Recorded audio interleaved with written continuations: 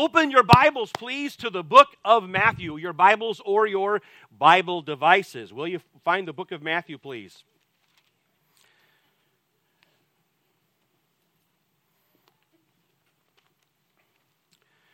The book of Matthew calls the reader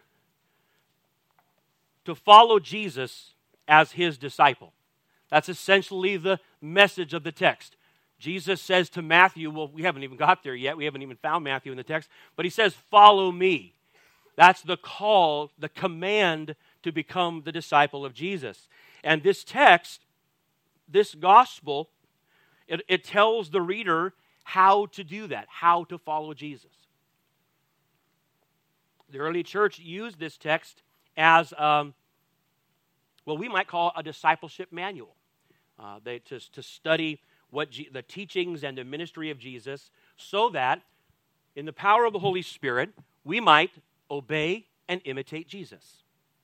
Because that's what it means to follow Jesus. Now, where we are right toward the latter part of what history calls the Sermon on the Mount. That's Matthew chapter 5, 6, and 7. That's Matthew organizing a teaching section of Jesus.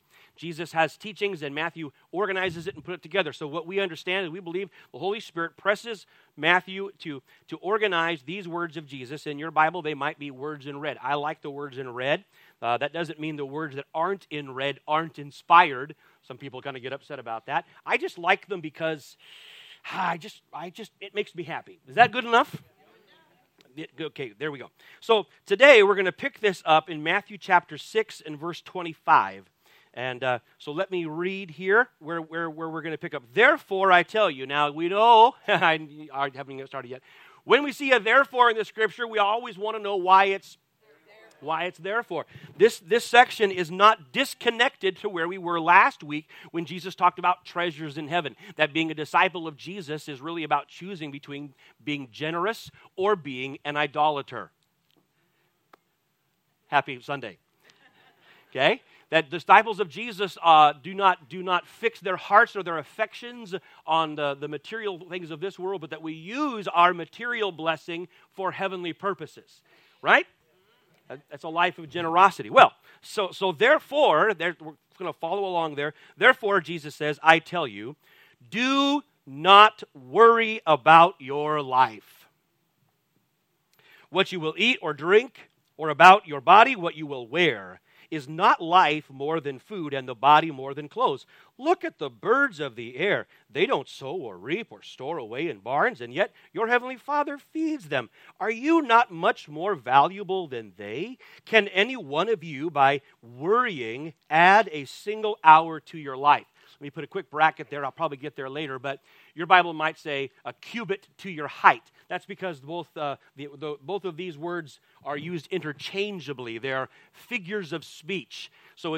Jesus is kind of using a mixed metaphor. He's kind of like saying, can you add a cubit to your stature or to your lifespan? Stature and lifespan, you can see that in the Greek, they could be the same word. So don't get like, hey, which version are you reading there? It really is kind of subject to interpretation. But the idea is, of course, worry doesn't add anything. But we'll get there. Don't worry. That'll be more fun when we get there. Can one of you, by worrying, add a single hour to your life? Verse 28, and why do you worry about clothes? Don't worry. I'm not going to pick low-lying fruit there today. See how the flowers of the field grow? They do not labor or spin. Yet I tell you that not even Solomon in all of his splendor was dressed like one of these. If that is how God clothes the grass of the field, which is here today and gone tomorrow, and thrown into the fire, will he not much more clothe you, you of little faith? Now I'm going to get there again, but if this passage has an axis that it spins on, it's that idea, that phrase there. Matthew will increasingly, in this text, as we walk through it together, we will increasingly see Matthew recognizing that Jesus is calling his disciples to be people of faith. That Jesus calls for faith, he looks for faith, that following him is about faith.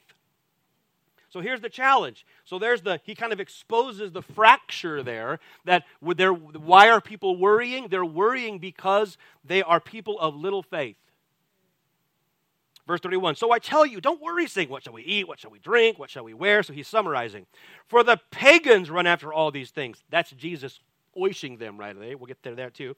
The pagans run after these things, and your heavenly Father knows that you need them. See, Jesus has constantly reminded us in the Sermon on the Mount that we have a heavenly Father. I have a Father. He knows my name. The disciple must remember that we have a heavenly Father. Somebody say, thank the Lord. Okay, but seek first, here we go. Here's this verse that many people have heard. But seek first his kingdom and his righteousness, and all these things will be given to you as well. Therefore, don't worry. How many times have we heard, therefore, don't worry? Okay, everybody say out loud. Therefore, don't worry. Don't worry about tomorrow, for tomorrow will worry about itself. Each day has enough trouble of its own. Now, Heavenly Father, we thank you for the teaching of Jesus. And we thank you now for the presence of your Holy Spirit, who is teaching and illuminating and challenging our hearts. Lord, would you prepare the soil of our hearts today to receive gladly the seed of your word? Lord, let there not be anything that would compete with the life of the word of God, the seed of your word. Lord, let it take deep seed in our heart and bear fruit in our lives today in Jesus' name. Somebody said amen. I believe by the power of the Holy Spirit, I believe the Lord's objective is to get you out of here today less worried than you came. Is anybody here interested in you want to stop worrying and start living? Naomi is, I'm glad. Anybody else, you want to stop worrying and start living? Well, here's at least how we get started. The first thing that Jesus says to us is this: don't worry. Verse 25, therefore I tell you, do not worry about your life. We've got to come to grips with the first thing Jesus says is this is a command. So when it comes to worry, don't worry. Well, don't worry. Don't have no fear. We'll get to more explanation and persuasion and all kind of those. There'll be some supporting things here. But the disciple of Jesus is not given permission to worry. Worry is a luxury you can't afford. Has it ever struck you what a genuinely happy person Jesus was? He was able to live fully alive in the moment. He could be fully present with each person and at every task. Thousands of people around him, suffering, pulling on him, talking to him. He's walking through a crowd. People are pressing on him, talking to him, wanting him to. Where's my cereal girl? Wanting him to buy a fundraiser in the cafe before church starts. All these kinds of things. And Jesus stops and says, "Somebody touched me." Peter says, "Yeah, Jesus, everybody's touching you." He said, "No. Somebody did." He's on his way to minister to someone who's dying. A crowd is pressing in around him, but he's fully present in the moment of someone that society not only overlooks, obfuscates, but ostracizes. How is he able, in the midst of all of that, to be fully present? He never divides his attention or his concern. No moment ever was diminished by worry over what wasn't right in front of him.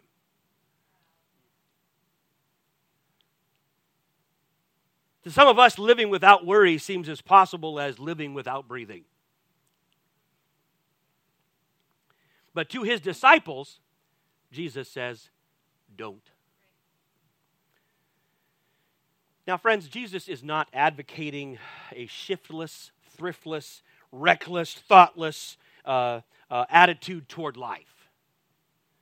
He is not advocating a careless approach. He is forbidding a careworn approach to life, a life that is marked by worry and fear, which takes all the joy out of life.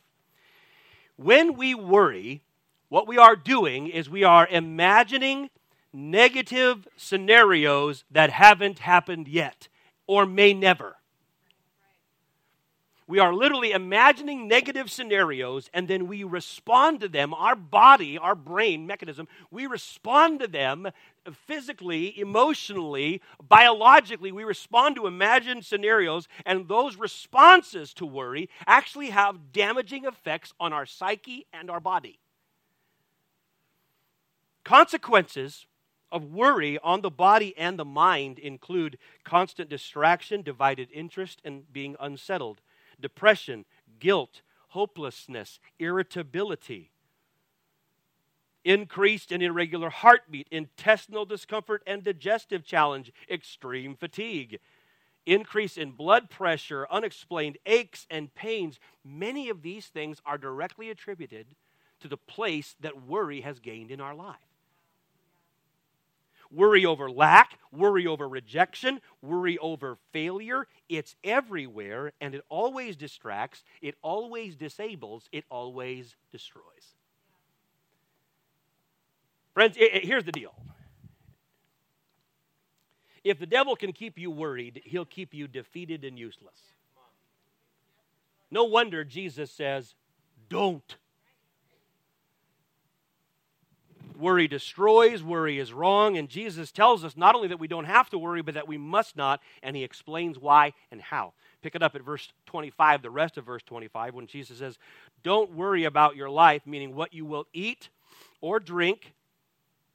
He says in verses 25 through 27, our next section that we see is, don't worry because worry won't help you. Would you say it out loud? Worry won't help you. Oh, say it again. I want you to say it a third time so that someone next to you hears you say it.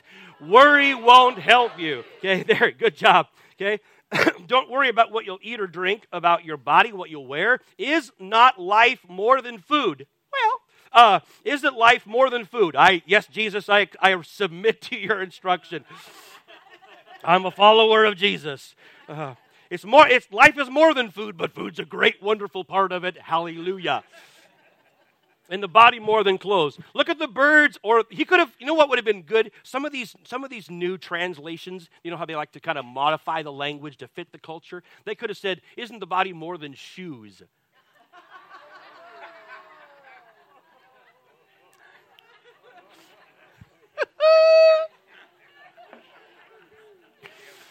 Blasphemy. Jesus didn't say shoes. Look at the birds of the air. They do not sow or reap or store away in barns, and yet your heavenly Father feeds them. Here's the crux, here's the part here. Are you not much more valuable than they? Do you, as the disciple of Jesus, recognize that God thinks you're valuable? Maybe that would help your worryometer if you believe what Jesus says. You are valuable to God. You are valuable enough for God to send His only Son to die on your behalf. You matter to God. You should tell someone next to you today, you matter to God. Only some of you believed it enough to say it robustly. Others of you are tired of saying things already. I wanted to say stuff.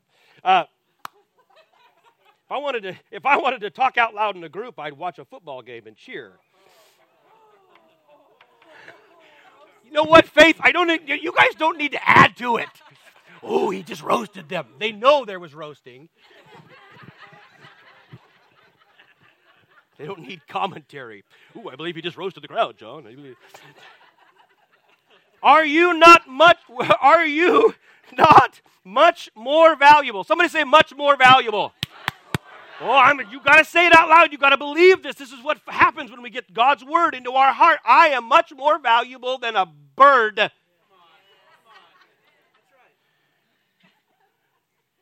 Verse 27, can any of you, by worrying, add a single hour to your life? What's he saying here? Well, look, birds do not sow or reap or store in barns, yet their needs are met by God. Now, you might say, well, Jesus, birds don't have mortgages and minivans and cable bills and other things. A lot of other things I need to pay for. Well, maybe there's another thing to consider. But the point is, birds, Jesus is saying, hey guys, you do these things. You do work and you do store and you do save. You do act responsibly. You do more than the birds and you're worth more than the birds. So what place has worry in your life? It's really, you work, you trust, and then you work, and then you trust God to care for you. Get up, do the right thing, and trust God to care for you. Yeah, you should work, you should sow, you should reap, you should save, you should give, you should build. You can do a lot of things to improve your life and to care for others. You can do many things to better your life, but worrying ain't one of them. There's a lot of things you can do to make your life better, and worry is not one. Worrying will not add any value or bring any increase to your life. I know you've felt it. The expectations rise, the questions, something about what isn't in front of you feels like it wants your attention or it matters, and you want to worry. You feel the pressure of anxiety, and it seems like if I worry about it, that will help. But you need to come into the light of God's word and say, it will never help. You can't add an hour to your life. You can't add a foot to your height. You can't add $1 to your paycheck. You cannot help your kids by worrying. You can't parent by fear. You can't help your friends by worry. You can't help yourself by worry. You can't pay your bills by worry. You can't regain your health by worrying. You won't get there faster by worrying. You won't get it done sooner by worrying. Worry accomplishes nothing. It doesn't help you see. It doesn't help you think. It doesn't help you focus. It doesn't help you solve. Worrying will not help. But there are more than just these practical reasons not to worry. We aren't told not to worry only because worry is bad for us or because it's impractical. But because worry itself is an expression, it's an exercise of unbelief. Verses beginning, we pick it up at verse 28 through 30, we'll see Jesus teach us that worry is active unbelief. Worrying is actively unbelieving. Wow. Verse 28, he picks it up again. So why do you worry about clothes? See how the flowers of the field grow? They don't labor or spin. Yet I tell you that not even Solomon in all of his splendor was dressed like one of these. If that is how God clothes the grass of the field, which is here today and gone tomorrow and thrown into the fire, will he not much more clothe you, you of little faith? So the first hook in the first paragraph was, you are valuable to God. Understand your value and that worry won't help you. The second hook in the next paragraph is, worry is a symptom of unbelief. Disciples do not worry because disciples live by faith. Faith does not worry. Faith prepares, faith sows, faith saves and gives generously. Faith does all of these things with gladness of heart, as we have seen. Faith does all of these things with gratitude and trust in God. Faith sees and faith hopes, and we believe and we obey and we solve problems and we endure and we go through the long run. But we do all of it, we work and we trust that God is working. Faith works trusting that God is also working. That's what Romans chapter 8, verse 28 assures us of. We know that in all things, God works for the good of those who love him, who are called according to his purpose. Jesus takes it further, verses 31 through 32, when he tells us that unbelievers act like there is no one to believe in. Verse 31, so don't worry saying, what shall we eat, or what shall we drink, or what shall we wear? And it might do better to sort of give that a dramatic flair. Like Jesus is saying, so don't worry, saying, what shall we eat? What shall we drink? What shall we wear? Verse 32, for the pagans run after all these things. And your heavenly Father knows that you need them. Now, a little bit, this is where you guys should have piped in. When Jesus said that, you should have said, oh, he roasted. You should have said it then. Yeah. Because Jesus, thank you. Jesus is sort of roasting his listeners when he compares their attitudes to unbelievers. You have to imagine yourself, this is first century Palestine. Jesus is speaking to first century Jewish population, and he actually says to them, Gentiles worry about that stuff. And that's what they do. Duh? I'm not going to do that. I mean, basically, Jesus says only pagans worry. Only people that don't know that they have a heavenly Father have a reason to worry. Beyond that gotcha is that fundamental point. Unbelievers act like there's no one to believe in because they don't know that there is. So therefore, their lives are often characterized by worry and a fear of lack and a fear of loss. So he's not necessarily criticizing or making fun. He's illustrating the difference between those who have someone to believe in and those who don't know there is someone to believe in. The disciple of Jesus, our lives must be characterized instead by a trusting confidence in the faithful providence of the Heavenly Father. This is the hope of every believer. If you're a follower of Jesus, your hope is this. You have a Heavenly Father who knows your name and He knows your needs. Oh, we should try to say He knows my name and He knows my needs. Somebody say it with me. He knows my, and He knows my. This is our promise. This is our hope. This is the intention. This is the apostles in the epistolary literature. they enjoin us to this life that is free from worry. Listen to the apostle Paul in Philippians chapter 4.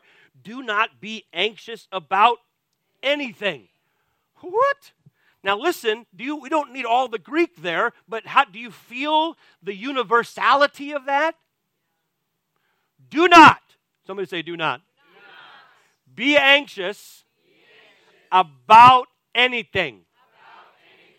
Not anxious about anything. We have no margin. Well, how about just this one thing? No. Do not be anxious about anything, but in every situation, by prayer and petition with thanksgiving, present your requests to God, and the peace of God, which transcends all understanding, will guard your heart. Anxiety and worry will destroy your heart, but the peace of God will guard your heart and your minds. God wants you to have a healthy heart and a healthy mind, and worry will do the opposite of both.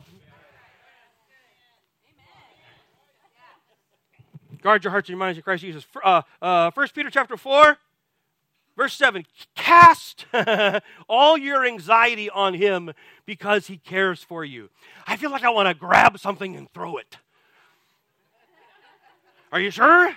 It would be very illustrative. But take whatever that and throw it. Just roll it all onto Jesus. Just get rid of it. It's baggage. It's empty. It's worthless. It weighs you down. Proverbs says, anxiety in the heart of a man depresses him. And Peter says, cast those concerns, roll them onto the Lord. Why? Why? Ready for it? Because He cares for you. Do you believe that? This is the thing. If you can believe that, if that can get somewhere into your hearts today, you can roll all care and anxiety onto the Lord. That doesn't mean you live this irresponsible, frivolous, goofy life. It means that you live a life that is not plagued by worry. He cares for me. Wow. Finally, Romans chapter 8, the Apostle Paul is really ramping up this message about trust and the goodness of God, and calling his audience to just completely really abandon themselves to trust in God's providence. And here's what he says. What shall we say in response to all these things. And he's already said a bunch of cool stuff. God works for our good and does this and does that. What shall we say in response to all these things? If you can believe this, I'm going to take a drink of my coffee so you can get ready. If God is for us, who can be against us? Congratulations, you win. You cannot lose.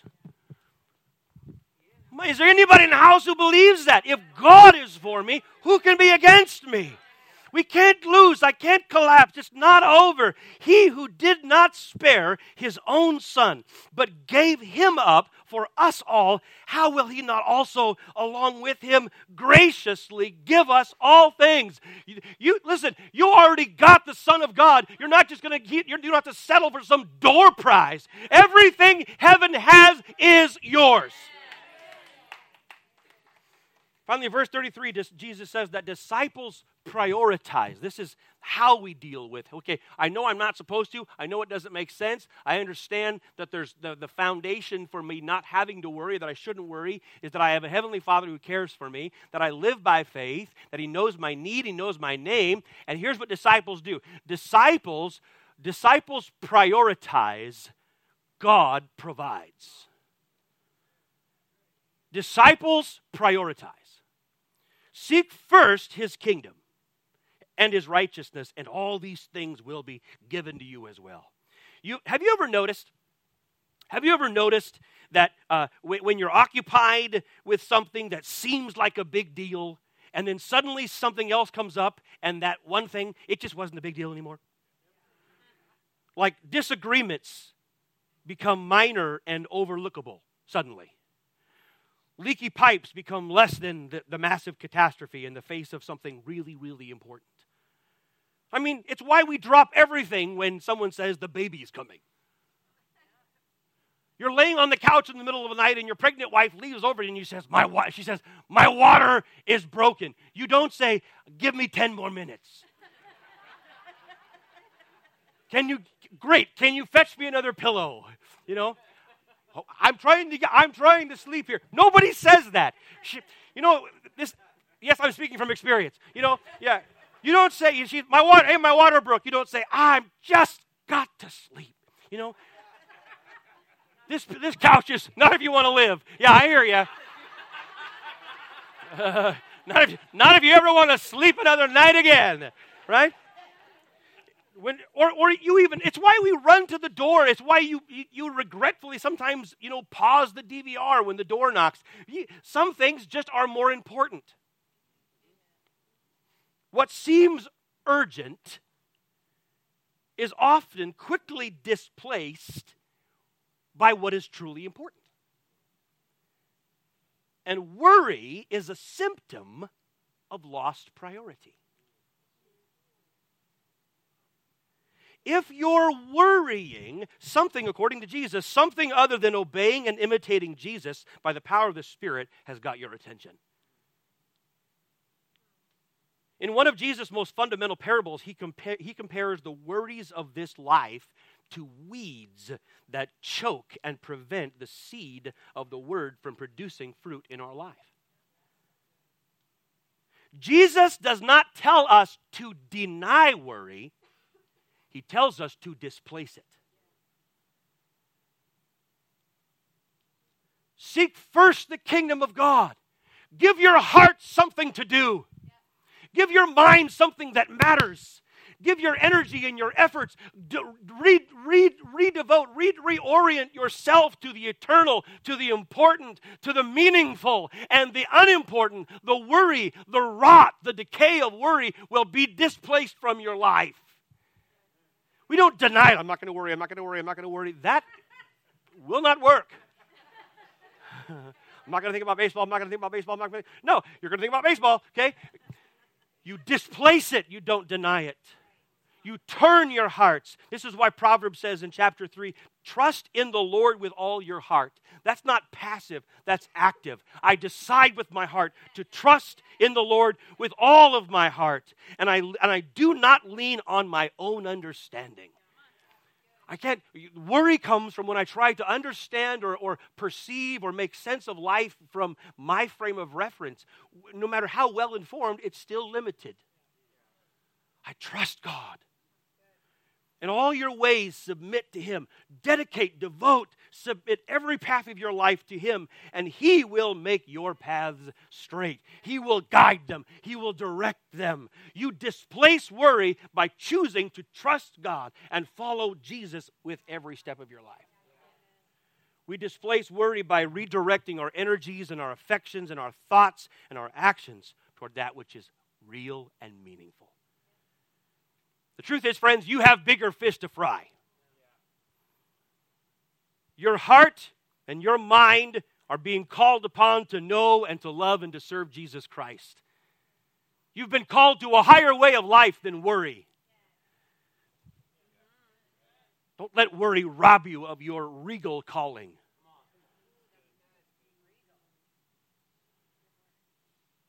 Seek most the kingdom of God and His righteousness, and all these things will be added to you. All these things. There isn't anybody who's ever given their life to follow Jesus and regretted it.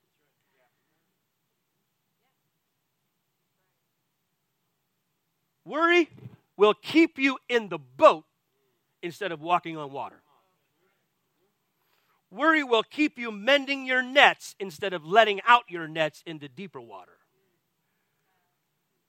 Worry will keep you clutching your little lunch instead of feeding a multitude. Worry will keep you in the kitchen instead of at the feet of Jesus. Worry will keep you clinging to the temporary while you forfeit the eternal. Worry will keep you settling for enough instead of experiencing abundance.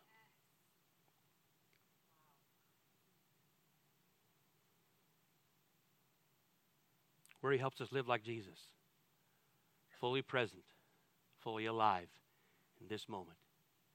Verse 34 says, therefore, again, here it is again, therefore, do not worry. Do not worry about tomorrow, for tomorrow will worry about itself. Each day has enough trouble of its own. You have enough opportunity to focus your faith and do something with your faith today. Followers of Jesus are fully present. They are alive. They are trusting. They are fully alive in the now. You literally, friends, you know this. You literally cannot be two places at once. We try. I mean, I'm here, but mentally, emotionally, and everywhere else, I want to be somewhere else. But you know what? When you're only halfway up, you're neither up nor down. You cannot be here and there. You cannot be now and then. Jim Elliot, the great missionary, said it this way: wherever you are, be all there. That's the only way that your life will have meaning. That's how we follow Jesus. How many moments are lost because we're looking elsewhere, thinking of someone or something else, instead of being fully present in the moment? Gratitude is fully present. Contentment, fully present. Joy, fully present. Love, fully present. Jesus is fully present. And if you're following Him, so will you. You can be fully present in this moment because you're a follower of Jesus and you have a shepherd. Let me close with these comforting words from a very familiar psalm to many. The Lord is my shepherd. I lack nothing. He makes me to lie down in green pastures. He leads me beside quiet waters. He refreshes my soul. He guides me along the right paths for His name's sake. You know, if you read this passage slowly enough, you'll see that the Lord is present in every kind of scenario of our concerns. He guides me along right paths for his name's sake. Even though I walk through the darkest valley, I will fear no evil, for you are with me. You prepare me, your rod and your staff, they comfort me. You prepare a table before me in the presence of my enemies. You anoint my head with oil. That's favor and healing. That's what a shepherd would do for a lamb. My cup overflows. Surely your goodness and love will follow me. Now that word follow is the word pursue. Your goodness and your love will pursue me all the days of my life, and I will dwell in the house of the Lord forever. That is how you stop worrying, start living. That's what it means to follow Jesus.